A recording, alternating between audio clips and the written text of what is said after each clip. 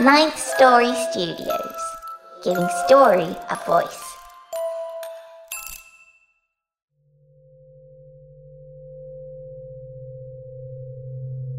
This is Addison Peacock, and you're listening to The Wicked Library.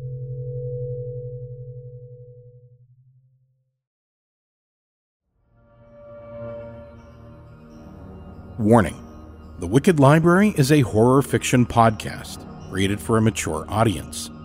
Our stories contain graphic descriptions of pain, murder, violence, blood, betrayal, and inhumanity. Monsters win, people die, and hope is often shattered. There is also beauty, heart, catharsis, and raw emotion. Fear may be deeply personal, but we all share it. If at any time a story takes you to a place too dark, turn on the lights, press pause, or press stop. And always remember that, unlike in the real world, these nightmares and your participation in them are under your control.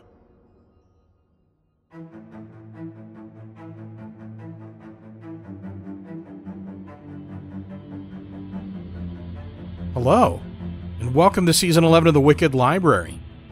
This is Daniel Foytik, and it's good to be back introducing today's episode.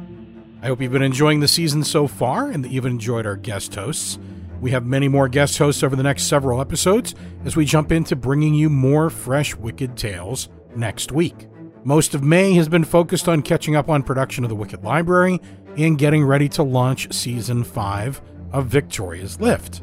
Speaking of Victoria's Lift, today's episode is a special presentation of the first mini-series we created for Victoria's Lift and tells the tale of Victoria facing down an ancient foe and trying to overcome his wicked plan.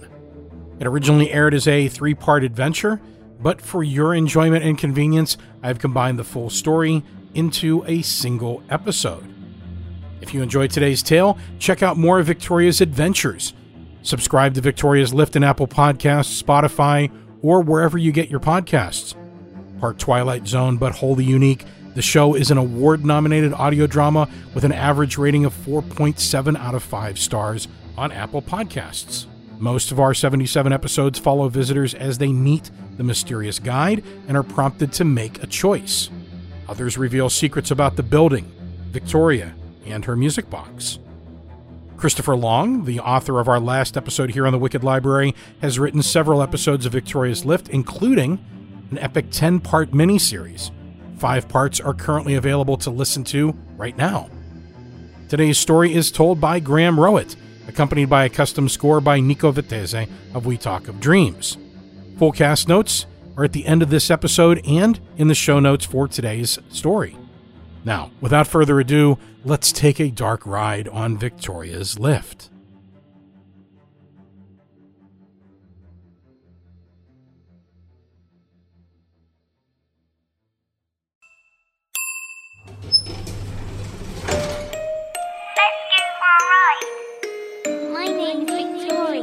I have lost so much. My name is Victoria. I am bound to this place, charged with guiding those who must choose. Don't be afraid.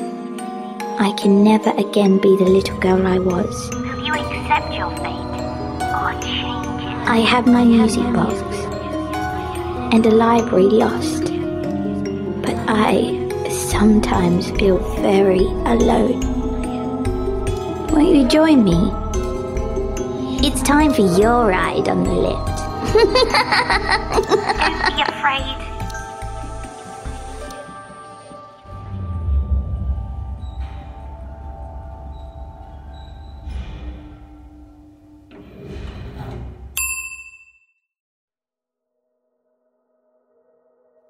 The woman was back again. Victoria tapped her foot and frowned.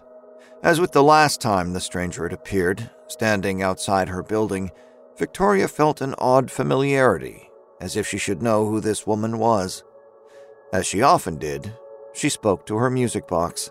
I'm certain I haven't met her before. Well, yes, we have seen her once before, but we haven't met her. We only meet those who are supposed to be here. Well, it seems she's found us.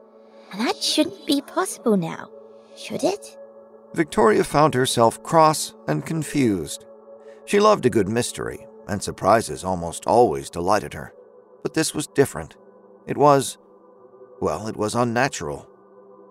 Nothing was really what one might call natural when it came to her building, or her music box, or her lift, or, well, herself, really, if she was being honest. But this was more unnatural than normal. She giggled a bit, despite her frustration. People don't find us. We find them. No one came to this building uninvited. All visitors were called here for one reason or another. Yet there the woman stood in the dim light from the street lamp. An anomaly. The woman was looking right at Victoria, calling out and waving her hands. Victoria couldn't hear her through the glass of the second-floor window, but the woman was agitated and trying her best to get Victoria's attention. She kept pointing to herself and then to the building. Yes, I know you want in. This is all very peculiar indeed. Victoria chewed her lip and considered the situation. Like so many of her visitors, she had a choice. Acknowledge the woman or ignore her. Well, I suppose that's really no choice at all. I certainly can't leave her out here in the dark calling for help. Now, that's not exactly true, you know. The building decided to take us elsewhere before I could let her in last time. Well, yes. I suppose I did ponder the situation too long last time. But this time, we'll figure it out. She turned on her heels, and just like the last time the woman had appeared, everything shifted, and the building took her away to help a visitor that had been called. The day had been a busy one, as it always was when a visitor came. The music box tinkled for Victoria, lulling her eyelids closed, only to have them pop open when she thought of the mysterious woman from before.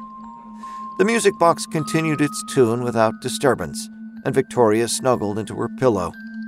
Sleep crept over her once more, but the mystery would not give up so easily. Who was that woman? The music box never wavered, and eventually even that mystery couldn't keep her awake, and she drifted off. The sensation was light, like a gentle tap on the shoulder, but it was enough to awaken Victoria. This wasn't the first time she'd been pulled from slumber by this feeling lately, but this time was different. She had a picture in her mind of a dark figure putting something to his lips. She struggled to look more closely and understand who or what it was.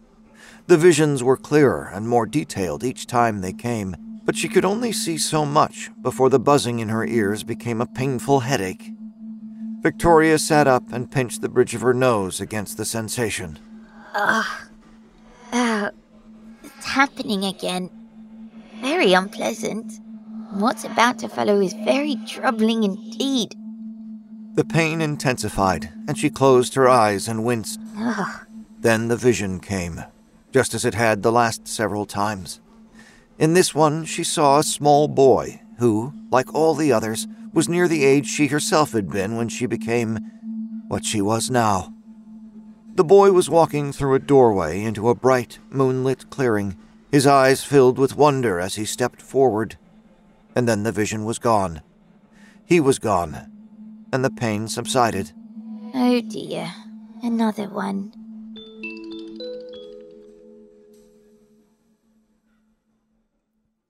The nightgown felt strange. She was used to cotton, satin, and silk, but this was something else entirely. It was itchy, and her skin prickled with a million electric ants as she focused on being fully solid. It took a lot of energy and concentration, and Victoria wasn't used to the sensation. She fidgeted and looked down at the image of a smiling cartoon bear on her tummy, who in turn had a rainbow on its tummy. Children wore such odd clothing these days. But she had to admit she liked the character, something called a caring bear if she remembered correctly. She looked in the full-length mirror at the auburn ringlets and spray of freckles across her nose and cheeks, The appearance she had taken on made her look nothing like herself, but whether she could fool him, well, that was yet to be seen. Victoria chewed her lip and looked at the girl on the bed whose virtual twin she had become. Are you sure it will work? Well, that's hardly reassuring. Are you sure you can keep her asleep when he calls to her? The pain came hard and fast this time. It spread from the spot just above her nose and quickly radiated out until Victoria's whole head was throbbing and her eyes watered. Well, it seems as though we're about to find out. The closet door rattled frantically in its jamb and then settled into silence. A bright light throbbed along the edge of the door, alternating from deep crimson to bright amber, and a haunting melody played. The slumbering girl stirred. She kicked off her blanket and sheets and reached out for the door. The music box played louder, doubling down on the lullaby. The air around the box rippled and wavered, and a cello, a viola, and a pair of violins joined the melody. Well, you're full of surprises, aren't you? The closet door swung open, and Victoria cast a longing glance at her music box, her constant companion for longer than she cared to think about, and stepped through the doorway.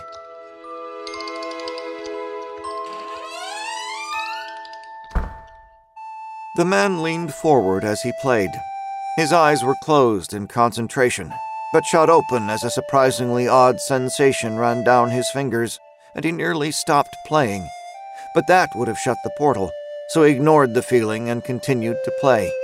It wasn't quite a vibration, and not quite a sting, but a little of both, and really not quite either. He felt, rather than heard, a tinkling melody similar to the one he had been playing. But the portal closed, and it was gone. For just a moment, though, he sensed, through his connection to the flute, that it recognized and feared whatever played that tinkling melody. Well, that was strange, was it not, old friend? I've not felt that from you before. What is it? The flute was unusually silent. While it could not, of course, play without him, normally when he asked it a question, it would guide his fingers and respond. This time it said nothing. Of course, he really didn't need its response to know something was off. He felt it too. It wasn't just the music. Something was unique about this child who had crossed into the eternal now. Her energy felt different somehow. The others sustained him, but this one, she was special. She might be the one he'd been looking for all these years. Perhaps, finally, it could stop. The grass was warm and soft under Victoria's feet. The scent of the trees and blossoms was rich and redolent of summer, and she found it intoxicating. Hard to think, hard to remember who she was and what she was doing here. The moon was bright and huge. Gleaming white flowers lining a dark stone pathway swayed hypnotically in a gentle breeze, beckoning her to follow it into the forest. She paused for a moment and sighed. It was so lovely here. All she needed to do was follow the pathway, and she was sure magical things awaited. The trees whispered to her on the breeze as the flowers lining the path sang a soft, ethereal melody. Come along, our child. Come see the things that wait for you. Everything you ever wished for awaits. So many things to see. Such tasty treats. So many friends to meet. So many fun games to play. Some part of her was screaming that this wasn't why she was here, that she had a purpose here, something she needed to do, but it was hard to focus with the whispering trees and the soft light of the moon and the scent of the lovely little flowers. Victoria smiled and started down the path through the clearing and into the deep, dark woods. Jeremy huddled in the dark within the small cage. He sat on the rough floor, hugging his knees close to his chest, rocking back and forth. His face was streaked with dried tears, but he no longer had the energy to cry. He couldn't recall how long he had been in this place. Time had no meaning in the darkness. But it wasn't at all what the trees had promised. Certainly many other children his age were here. He could make them out in the dim light, all confined as he was in small cages that went on as far as he could see before disappearing into the darkness. He could hear many more caged children than he could see, though, some crying, some whimpering softly, and others calling out for their parents. All Jeremy knew for sure was that there were a lot of them. A new girl walked forward in a daze and stepped into the open cage beside his. She turned and sat down on the hard stone floor as the door to her cage clanged shut. What? Jeremy turned to her and watched as the blank stare fell from her face, and she gasped, and her eyes widened as her head swung back and forth, taking in her prison. This is... The girl frowned and stood. She walked toward the door of her cage and examined it before giving it a rattle. She sighed, then walked to the interior of her confinement, examining the metal bars, before finally kneeling to inspect the bottom of the enclosure. Bolted to the ground and quite unmovable. She stood and surveyed the vast space where she and the hundreds of others were held. Oh dear. This is monstrous. The girl looked at Jeremy and gripped the bars of her cage. Hello. Jeremy stood and did his best to brush the dirt from the knees of his blue plaid pants and smooth out the wrinkles on his stained and threadbare t-shirt, which had been white when he arrived. He walked to the edge of his cage and observed the girl. She was petite, with red hair and freckles, and she wore a nightgown that featured a pink bear with a rainbow on his tummy. He recognized it as the Care Bear, Cheer Bear. His sister had them all over her room when she was younger. Hi. My name is Victoria. What's yours? I'm Jeremy. Do you know where we are? What this place is? Jeremy shook his head. The girl was about the same age as he, but something about the way she spoke and stood made her seem more like a grown-up. That's okay. I'll get this all sorted. Have you been here long? I don't know. Sometimes it feels like it's been very long, but other times it seems like I just got here. I can't really explain it. I remember there being another girl in your cage before you. She was already here when I came here, but then one day she just seemed to fade away. I feel like she and I knew each other for a very long time, but also no time at all. It is a very odd place indeed. I can feel something strange about the way time moves here. Do you remember the last time you had food or water? I don't. Now that you say that, it's weird. I don't remember eating anything in a long time. But I'm not hungry. Victoria nodded. Did you come here through your closet door? Yes, I remember that. There was music, like a flute coming from my closet. I opened the door and I was outside. The moon was really big and there were trees and flowers and a forest.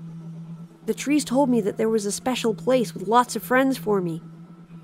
The rest is kind of foggy. I just remember waking up here. And the rest of the children? Were they here when you got here too? Some were, but others kept showing up. As if on cue, the shuffling of small feet made them both turn and watch as a sandy-haired boy with a dazed look on his face approached and shuffled between their pens before stepping into an empty cage 2 rows away. Victoria set her jaw and her eyes narrowed. This must stop. I'm getting us all out of here.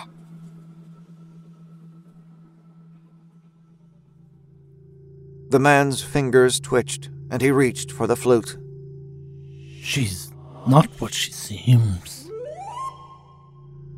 The others, yes, they sustain us. They have the spark that sets them apart. But this one, oh, I can taste the years upon her. She is unique. Yes, I feel that too. It's familiar. Something I can't quite place, but As long as she's caged, I think she can do little harm.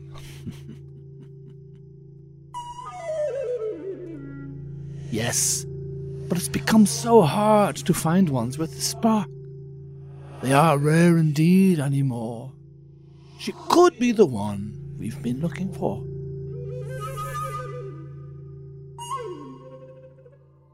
The man took his long coat from a hook. He held it out at arm's length and considered the faded red and yellow fabric for a moment. He had mended it so many times over the years. The patchwork of red and yellow squares followed the same pattern it had when it was new and fine, but he had replaced nearly every one of them at this point. Was it even the same coat? Probably not. But then, he wasn't the same man he had been when he washed up on that strange island shore and found the flute. He shook his head and let the memories fall away. He slipped on his coat and moved to the ancient wooden door that was the only exit from the small room where he spent most of his time. The door was connected to so many others, different times, different places, and all he needed to access them was his beloved flute, Auron Nagihe, as the Maker had named her. She was but one of the special keys the Maker had crafted, but she was his. They'd been together for centuries now, and he couldn't imagine being without her. His fingers brought her to his lips, and the music came. The door shimmered, and light danced around its edges before it opened, and he stepped into the in-between place, the eternal now. The moon shone large in the star-filled sky, diamonds cast on a great black velvet curtain. He strolled along the path, breathing deeply the sense of what looked to any observer to be simply flowers and trees. But like so many other things in this place, they were more than they appeared. They bowed slightly towards him as he passed, and he felt their hunger and their reverence. He kept these creatures fed, and they in turn kept the children docile and bemused as they led them to the great chamber. He rounded a curve in the path, and the cave opening gaped before him. It had been many years since he had entered the vast cavern, but the girl warranted a closer inspection. He needed to be sure she was who and what he suspected. The whimpering died away, and the children fell silent as the piper entered. He always expected them to call out to him, to beg him to release them, to plead with him like those first 130 from Hameln had, but they were always silent. It was becoming ever harder to find ones who could sustain him. Back when he had taken those first out of spite and anger, it changed him. In those days, nearly every child had the spark. Now, even in the few who did have it, it was barely a glimmer. He pulled them from so many times and places, but there were fewer every year. He stopped in front of her cage and stared at her. She didn't look any different than the others. A frail thing with auburn hair and freckles, but the way she stood and set her chin as he approached. Yes, there was fire in this one. She was most certainly more than she seemed. He leaned forward for a closer inspection and rested his hands on his knees. A suspicion began to take hold. He could sense a lingering energy coming from her. The flute's reaction made sense now. He grinned slowly and stood tall. Hello, child. The girl glared at him. Cat got your tongue, young one? My cat has many things, but my tongue is not among them. Oh, an angry one, are we? Putting children in cages tends to have that effect on me. Well, I sense you're not used to being confined in such a manner. Well then, step free. Guide. He watched as some of the fire went out of the girl's face, but she continued to glare at him. Yes, I know who you are, but where is Orana Masego? I can taste her lingering energy on you. How? How could you know her? No one knows my music box's true name. I see I have you at a disadvantage, in more ways than one. Well then, let's have a good look at you, shall we? The piper brought the flute to his lips and played an ancient Celtic tune. Something quite similar to some of the songs Victoria's music box played when she was otherwise occupied with reading, daydreaming, or falling asleep. Those tunes had always been a source of comfort to her, but hearing one so similar come from the flute of the strange, evil man filled her with dread. She dropped to her knees as a great dizziness overcame her, and her disguise fell away. The piper continued to play, and her dizziness grew. She watched as her arms and hands faded and fluttered. She flickered between the way she normally appeared and the other ancient form she sometimes took, her arms dark and surrounded by a green nimbus of light. When she looked up at the piper, the two brilliant orbs of the green fire reflected back at her from the metal bars of her cage. But that fire slowly ebbed, and she became fully solid, once again just a little girl in a purple dress with lace ruffles. Ah, there you are. He circled her cage, considering her. Quite weak without her, aren't you? But you are full of time. I can taste it. You've lived so long. The years, they're a jumbled mess within you. You've crossed your own timeline so many times. He played the flute again, a fast, excited tune that started and stopped abruptly. For the first time in a very long time, Victoria was afraid. You've been to other possible Whens. So many of them.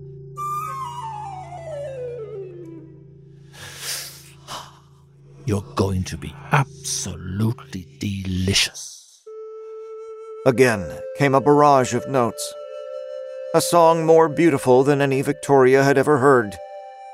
But each note tugged at her. While she remained motionless, something within her was being wrenched free. It was as if his melody was playing cat's cradle with the very essence of her. All that she ever had been and ever would be was being twisted, pulled and anchored to every point in time she had ever visited. A blast of green light exploded outward from her, and she screamed.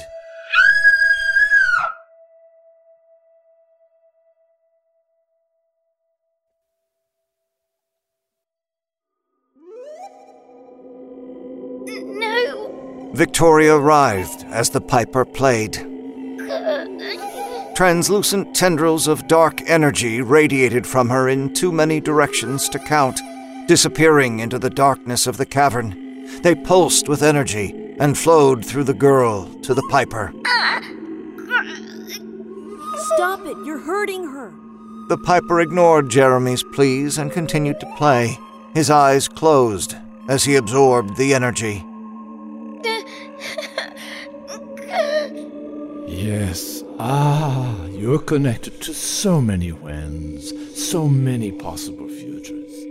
I've never felt anything like this. Delicious. Please! No! You have to stop!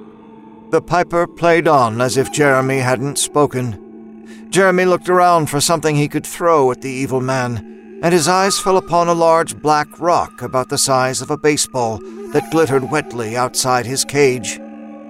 He dropped to his hands and knees and reached for it, but his fingers fell a marble's width away. He twisted and stretched, reaching farther, but his fingertips only slid along the watery surface.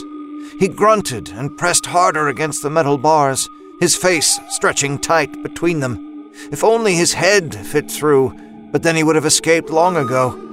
Turning his head away would give him a better angle, but then he couldn't see. Victoria's moaning cry prompted him to turn his head and press so hard against the cage he hoped his ear wouldn't rip off. Only bare, gritty earth met his hand, so he adjusted and brought it down again. More rough dirt. It would be easier to sweep back and forth, but that could send the rock out of reach. One more time, he raised his arm, picturing the rock and where it should be. His hand came down on its hard, damp surface, and he squeezed his fingers to grip it and pull it in. Clenching it, he stood. He tested the weight, took aim, wound up, and threw. No! What have you done, you wicked child? Auronake, where are you? Oh, I can feel it. You're in pain. Hold on, my love. I'll find you. The piper dropped to his knees and began pawing around the cave floor for his flute. I swear, child, if you've harmed her, there will be no end to your torment. We'll tear every last bit of energy from your useless husk and leave you lingering on the brink of death for all eternity. Ah, there you are. The man cradled the flute in his hands, slowly and carefully searching for the damage he too felt. No! You've cracked her! She's wounded! Oh. The piper glared at Jeremy, then rushed toward him, grabbing for him through the bars of Jeremy's enclosure, but Jeremy was small and quick. He jumped out of the man's reach. I'll be back to deal with you once I tend to my dear flute. Use that time to contemplate how horrible your torment will be when we return. Jeremy shivered as the evil man exited the cave, then turned his attention back to the girl, who laid crumpled and motionless.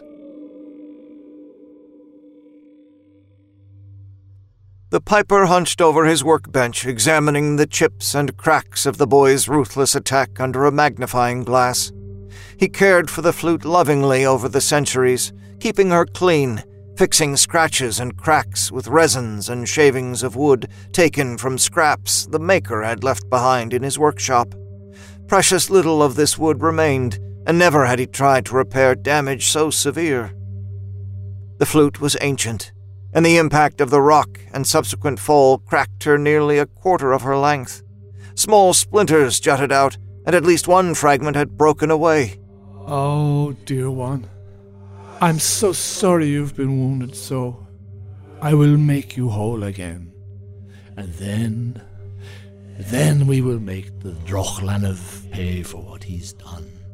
The piper wondered if he could indeed make her whole once more, or if the damage was simply too severe.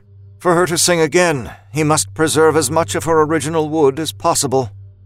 Every stroke the maker had made when he carved her had purpose, and any change might mean she'd never speak the same way again. He sighed deeply and set to work, using delicate tools and what little remained of special glues and resins that only the maker had known how to formulate.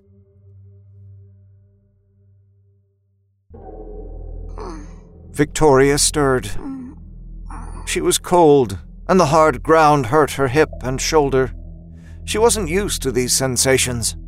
She brought her hands up and was shocked by the sight of scrapes and dried blood. Despite the pain and confusion, she had the odd sense of elation when she realized she was fully solid and human. She took a deep breath and sat up. Are you okay? Victoria looked at her dress, which was muddy and torn in a few spots. Tendrils of energy, too many to count, flowed out of her, writhing and pulsing. They stretched into the darkness. She passed her hand through them experimentally. They had no substance, but she felt a faint tingle as her hand moved through them. Victoria stood and grabbed a bar of her cage as a wave of dizziness and disorientation overtook her. The piper. Where is he? He's gone off somewhere. I threw a rock at him and his flute. I think it might have broken. You did what? I threw a rock at him to make him stop hurting you. I appreciate the help, but I'm not certain that was wise. If you've broken his flute or damaged it, you've made a dangerous enemy. Who is he? He's the Piper of Hameln. Who? You've heard of the Pied Piper. Most children have. The one who led the rats away with his flute. That's just a story. Most stories are based on some truth. In this case, the reality is far worse than the tale. His flute isn't just a flute. It looks like a flute, and it plays like a flute, but it's something much more powerful. I don't get it. It's quite a long story, and while I do absolutely love telling stories, I feel too drained and exhausted to tell them properly. The important part is, the same craftsman who made his flute also made my music box. My music box has told me about her sisters before. We've even met one of them owned by a man named Baba Sorrow. This one, the flute, is named Windsong. She can open doorways to other places and times, and lure those who hear her voice. She's also quite mad. But what is a flute mad about? Not mad angry, mad insane. Like the Mad Hatter from Alice in Wonderland, but in a much more dangerous way. So what do we do? Can you use your music box to get us out of here? No, I came here without her. I had to leave her behind to protect the little girl whose place I took. There is a way to get you all home, though. I know there is. There must be. I wish there was. Victoria surveyed the cavern and looked at the children. There were so many of them, lost, confused, ripped from their parents and families and tossed in cages. They were from so many places, so many different times, all pulled together into this horrible place by a man who didn't care at all about them, aside from them being a source of nourishment. These creatures will have to be dealt with too eventually. Creatures? Those horrible things that look like trees and flowers, lining the paths of the cave. Oh. They make the Piper's evil possible, supporting him, keeping us and the other children docile, whispering to us to lead us to this awful cave. I understand what they are now, but that's a separate matter. The priority now is getting you all home where you belong. Without her music box, though, that would be no simple task. She looked at the tendrils attached to herself, watching as pulses of energy flowed into her. It dawned on her what these strange, ethereal tendrils were. Victoria studied Jeremy. Yes, she had initially missed the razor-thin and nearly transparent tendril that ran from the top of his head into the vast darkness. And the other children had them too. Every one of them. But, unlike the children, who were only connected to one time, one place, and one possible future, she was connected to many. Every time she used her lift to cross into another time, place, or possible reality, she left an impression there, a connection back to her original timeline. So that's what he's doing. He's feeding on us, all of us. He's drawing life force from our possible future. I know how to get you out of here, Jeremy. I can send you all home. That is, of course, as long as the flute still works.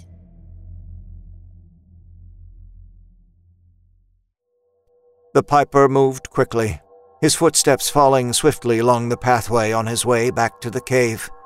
He would make the boy pay for what he had done.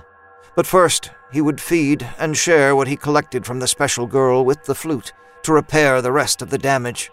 The trees and flowers leaned close as he passed, their hunger palpable. Soon, friends. Soon you'll have more to feast on than you ever imagined. He played. Even before he entered the cavern this time, his fingers coaxing the song from Auran Nagiha. Her voice hesitated ever so slightly, and her song had a near imperceptible difference that he alone could discern. He played faster, determined to fix her, to make her whole again. The mouth of the cave yawned wide as he rounded the final curve in the path, and he stepped inside without pause, the shadows falling upon him. The children pressed to the backs of their cages as he moved deeper into the grotto and toward the pen that held the guide. He's coming. Be calm. He's coming for me first. The song of the flute grew louder. Victoria moved to the door of her prison and waited for the Piper to appear. She took a deep breath to settle the fear rising within her. It wasn't an emotion she had felt often over the last few centuries, and she wrestled to control it. Easy. You can do this. Deep breaths. I can do this. The Piper stopped in front of her cage and stared at her for a few moments. We're not afraid of you. The Piper narrowed his eyes, but didn't turn. That is most unwise, boy. But I'll deal with you soon enough. Right now, I have some unfinished business with Miss Victoria. Isn't that right, lass? If this is my fate, then so be it. Today, this will end, one way or another. As I have endeavoured to tell so many others throughout the years, we are the choices we make. I choose to stand against you and all that you represent. The world would be better without you wielding the power you hold. So I will take it from you.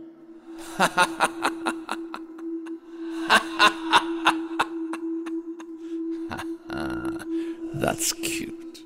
Okay, here we go. The piper played. But Victoria was ready this time. Electric fire burned across her flesh. Thousands of tiny tendrils drilled into her and pulled the energy from every moment of her long life. Victoria closed her eyes against the torment and let it come. The energy in her built faster than the piper could drain it. She was inside her every moment, and each one burned within her until she was green fire. The pain burned away, and she was finally in control. She was her past, and she was her future. She was every choice she made, and every choice she helped others to make. She was alive, and she was the void. Inside it all were 1,000 fragmented notes from 1,000 points in time. Each moment flowed to her, bringing with it a single note from her music box. Every time her music box played an extra, out-of-place note, she assumed it was an errant ping due to the age of her dear companion. But as time fell away, she understood each note was a deliberate choice. Together, the thousands of wayward notes became a symphony. The piper's flute fell silent. What are you doing? What is that song? Oh no, don't stop now. Here, let me help you play. Victoria pulled on the connection the piper had created between them and guided his fingers, making the flute sing the same song as her music box. The flute really wasn't so different from her music box, immensely powerful, but unlike her music box, this key was twisted and not at all sane. She spoke to it. She reasoned with it. Victoria was no stranger to madness. Her own mother, so many of her visitors, the tin heart. Somewhere within its darkness, she found the spark of what it once was, and they connected. Then came to an agreement. The melody changed. Victoria's own scattered moments of time brushed up against those of the caged children and overlapped them. As they did, the children vanished one by one. Each child returned to the moment when they had been stolen, all their possibilities restored, until only Jeremy remained. She turned to him and smiled. Be safe. I have a special future waiting for you. Goodbye. Wait, what about you? And then he was gone, safe in his bed, where he belonged. With all the children home, she turned her attention back to the piper and his mad flute. I'm afraid you're too dangerous to be allowed to remain together. No, I refuse to let you take her from me. You may think you won, but you haven't. The piper managed to wrestle control away from the girl in that final moment and play 9 notes. But 9 notes were enough. The flute flew apart, exploding in every direction and tossing Victoria head over heels into the bars of her cage.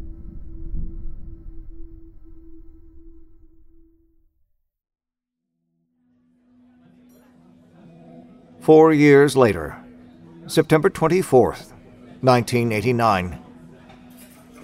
The diner buzzed with early Sunday morning energy. Special Agent Jackie Ellis sat with her friend Tom Riley in a booth along the back wall, watching the entrance. She looked at her wristwatch and sighed. They'll be here. It's almost 11 o'clock. They'll be here. Are you sure the information is good? It's always been good. You sure you can trust... what's her name? Renee. Yeah, I'm sure. She's the one that had the trouble with that boxer. Jackie, you know for this arrangement of ours to work, there are things you don't want me to talk about. Right. So she's been gone for 4 years. Why all of a sudden does she show up now? I doubt it was by her choice. You know time isn't always the same for her as it is for us. It might have been a few days, a month, Or even... 4 years. Or 4 years, yeah. Probably has been 4 years. I don't know, maybe he's been good at moving him around. We've had everyone looking. And I mean everyone. There are a lot of you, aren't there? You know better than anyone there are. And we'd do anything for her. And we're sure it's her. Renee is. They come here every other Sunday. He orders corned beef and hash, and she gets blueberry pancakes. There is one weird thing, though. Or so Renee says. What? It doesn't make sense. Not with what I know about how long she's been in the building. Never mind. We'll see when they come in. Don't play me like that, Tom. If you know something... You two want more coffee. Perfect timing. I was just thinking about a refill. I'll bet you were. For you, miss? Yeah, do it. The coffee's really good here. We do our best. You sure you two don't want to order anything? People love our blueberry pancakes. So I've heard. Tom and Jackie looked up and watched the girl make her way to the coat rack. She removed her bright yellow jacket to reveal a faded and worn lilac sweater and hung her jacket on a hook. As the girl turned back to take a seat at a table near the window, they got a good look at her. She was in her early teens and wore her curly blonde hair in a short bob. Her pink sunrise capri were faded, and one knee was worn through. Oh my God. That can't be her. Yeah. See, that's what Renee told me. I guess it makes sense. What? How old does she look to you? 13, 14, maybe. But that's not possible, is it? I mean, it can't be her. She's always been the same. If she was gone for 4 years, and she's been outside of the building... This can't be right. The bell rang again, and an older man in his 70s wearing large, dark-rimmed glasses entered. He skipped the coat rack and kept his tweed coat and Irish flat cap as he joined the girl at her table, who was already excitedly putting in her order with the waitress. It's him. How can you tell? I just can. We need to separate them so we can talk to her. We need to be sure. You brought it? What do you think's in this bag? Take it easy. I just wanted to be sure. She's looking at us. Maybe that's a good sign. Now he's looking at us. You've been staring. Maybe they think you're a creep. Maybe he thinks you're a cop. Please. I don't give off cop vibes. I know how to be discreet. Oh, you're funny. You totally give off cop vibes. People will know for sure when I shoot your ass. The man stood and walked in their direction. He's coming. Just play it cool. The man slowed as he approached and stopped at their booth. He looked intently at Tom, then Jackie. Well, hello there, sir, miss. And what a fine day it is indeed. The man tipped his hat at each of them in turn, and then walked on. Okay. So where's he going? Men's room. Let's do this. Right. The two made their way to the booth, where the young blonde girl sat arranging syrup and napkins as she waited for her meal. She looked up as they approached. Hi there. Hello. I saw you looking at us. May I help you? I'm Jackie Ellis with the FBI. We're trying to find a lost girl, and we were hoping you might be able to help us. Is it okay if we ask you a few questions? May I see your badge? Sure. Here you go. Looks real. And I assume that your friend here is not with the FBI, since neither of you identified him as such. Smart kid. No, I'm not FBI. I'm just a concerned citizen, helping out. I guess you'd call me a consultant. The girl considered Tom, blinking a few times and looking him over. I'd say that's not entirely accurate. But you seem to be okay. Do I look familiar to you at all? No. Should you? You just remind me of someone. I might be mistaken. Perhaps. So, you come to this diner pretty often? Of course. My Pop-Pop brings me here for pancakes all the time. I hear they're pretty good. Oh, indeed they are. Blueberry is my favourite, with lots of maple syrup and loads of butter. Well, that sounds good. It is. So, you're Pop-Pop? Yes. You live with him? That's right. Have you lived with him long? A while, I guess. And I hate to ask this, honey, but what happened to your parents? Oh, I don't have any. Did they pass away? No. But you said you don't have parents. That's right. My Pop-Pop takes care of me. And is he your mom's dad or your dad's dad?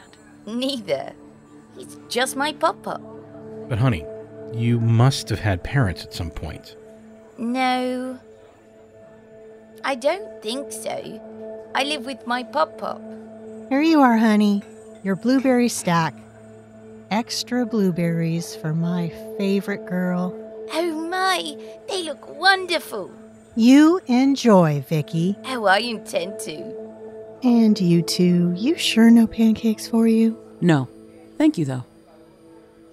Excuse us for a minute, Vicky. Tom and Jackie took a few steps away from the girl as she dug into the plate with great gusto. It's her. I agree. How do you want to do this? Are you carrying? Do you really want me to answer that? Good. You go to the men's room and see what happened to Pop-Pop. I'll give her the box. Got it. And Tom. Yeah? You know he can't get near the box. I know. If you have to, you do what you need to do. Right. Tom's laid-back attitude fell away. He straightened to his full height and adjusted his jacket, then moved with purpose toward the rear of the restaurant. Jackie watched him disappear around the corner, then returned to the table and slid into the chair across from the girl. So, the pancakes good? Really good. That's good. I'd like to have you take a look at something for me, okay? Jackie pulled a small wooden box out of a brown leather satchel and pushed it across the table toward the girl. So this is something that belonged to our missing girl. It's very special. It's very pretty. Yes, very old too. It has a strange design on the top. That's called Yggdrasil. It's a special tree. And the little owl here. Is that a clasp? Yes, it's a music box. May I open it? Absolutely. In fact, I bet it will play a special song for you. The girl reached for the box as Tom returned to the table. He's gone. There was a door leading out to the alley right next to the men's. I knew something was up when he said hello to us. He made us and took off. The girl opened the box, and it played. She watched the gears inside spin and sparkle. Then she closed the lid and looked at Tom. Tommy boy, Tommykins, tomato. Hey, sweetheart. How long? 4 years. Oh. Hey, it's okay. Come here. I've got you.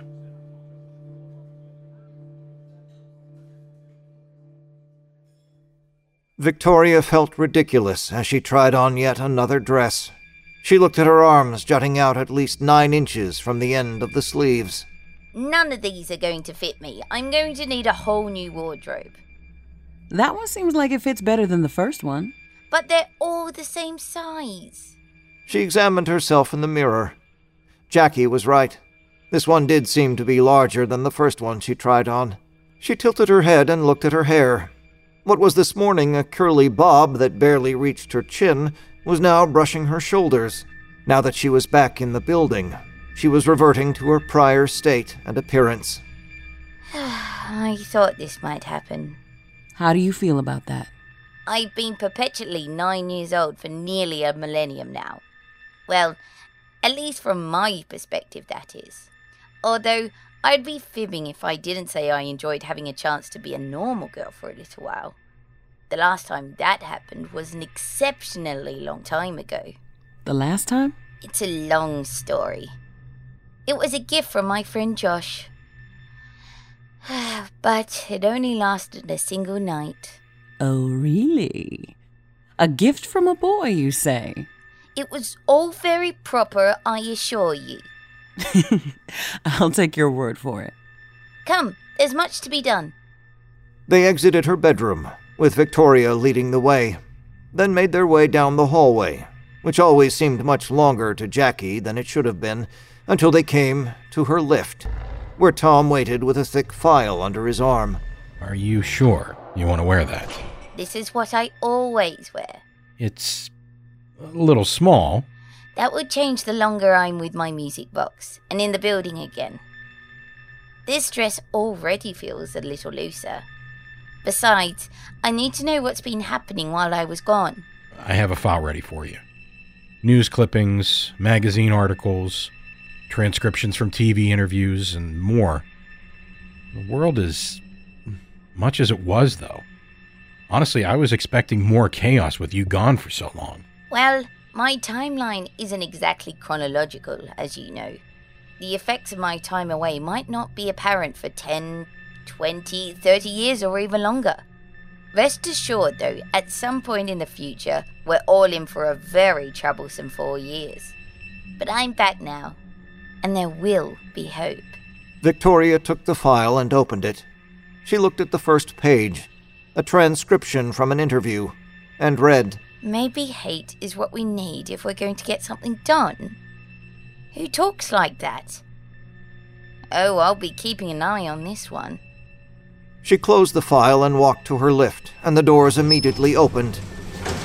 The three stepped inside, and Victoria pressed the button marked 9.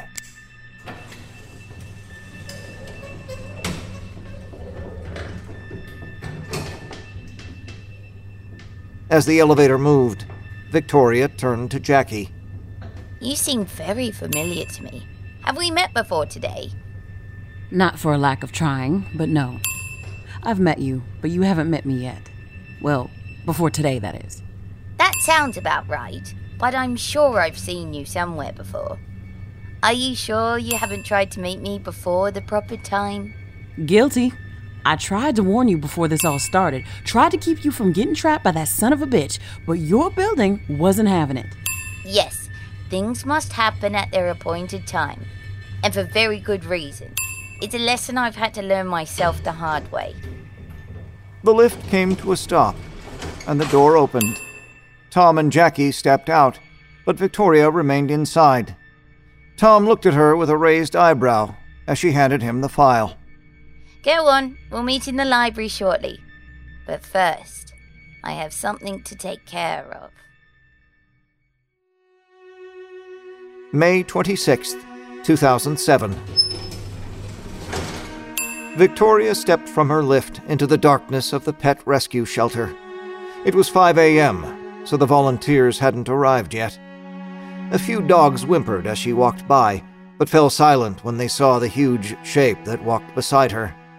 Its powerful muscles rippled under its gray fur, and the thick curls of its mane swayed as it moved. It looked every bit like the traditional statues that guarded sacred temples. I appreciate you taking on this task, Victoria told the Kamayanu, who blinked and gave a single nod in acknowledgement.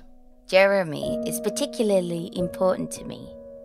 He helped me at one of my darkest moments. Saved my life, in fact. But he made a powerful enemy in the process. It's only a matter of time until he has family of his own. I need to know they'll all be safe, and the Piper can never harm them. The food dog again blinked and nodded his huge head. Ah, here we are. The two came to a litter of tiny Shih Tzu pups, Are you ready? The lion dog gave a single nod, and the star of Buddha on his forehead glowed. He shrank slowly, becoming smaller and smaller, while his features changed as well. Finally, he was the same size and had the same markings as the tiny pups. Victoria gathered him up and kissed his forehead before placing him with the others. He raised his paws and wrapped them around her wrist, then snuggled down with his new litter mates to wait for Jeremy to arrive and take him home.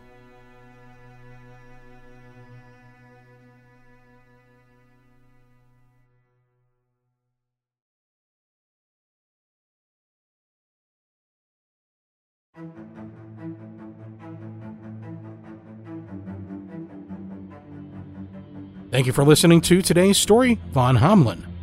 Today's author was Daniel Foytik. That's me. Today's story was told by Graham Rowett and starred Pierce O'Byrne, Amber Collins, Erica Sanderson, me, Francisca Moe, and Cynthia Lohman. Our resident composer and executive producer is Nico Vettese of We Talk of Dreams. Artwork for today's episode was created by Jeanette Andromeda, our art director and executive producer. Our producer is Meg Williams. Our showrunner and producer is me. If you enjoyed today's tale, check out more of Victoria's adventures. Subscribe to Victoria's Lift in Apple Podcasts, Spotify, or wherever you get your podcasts. Visit victoriaslift.com to find out more about the cast and crew. The Wicked Library is created by Ninth Story Studios, LLC. All rights reserved.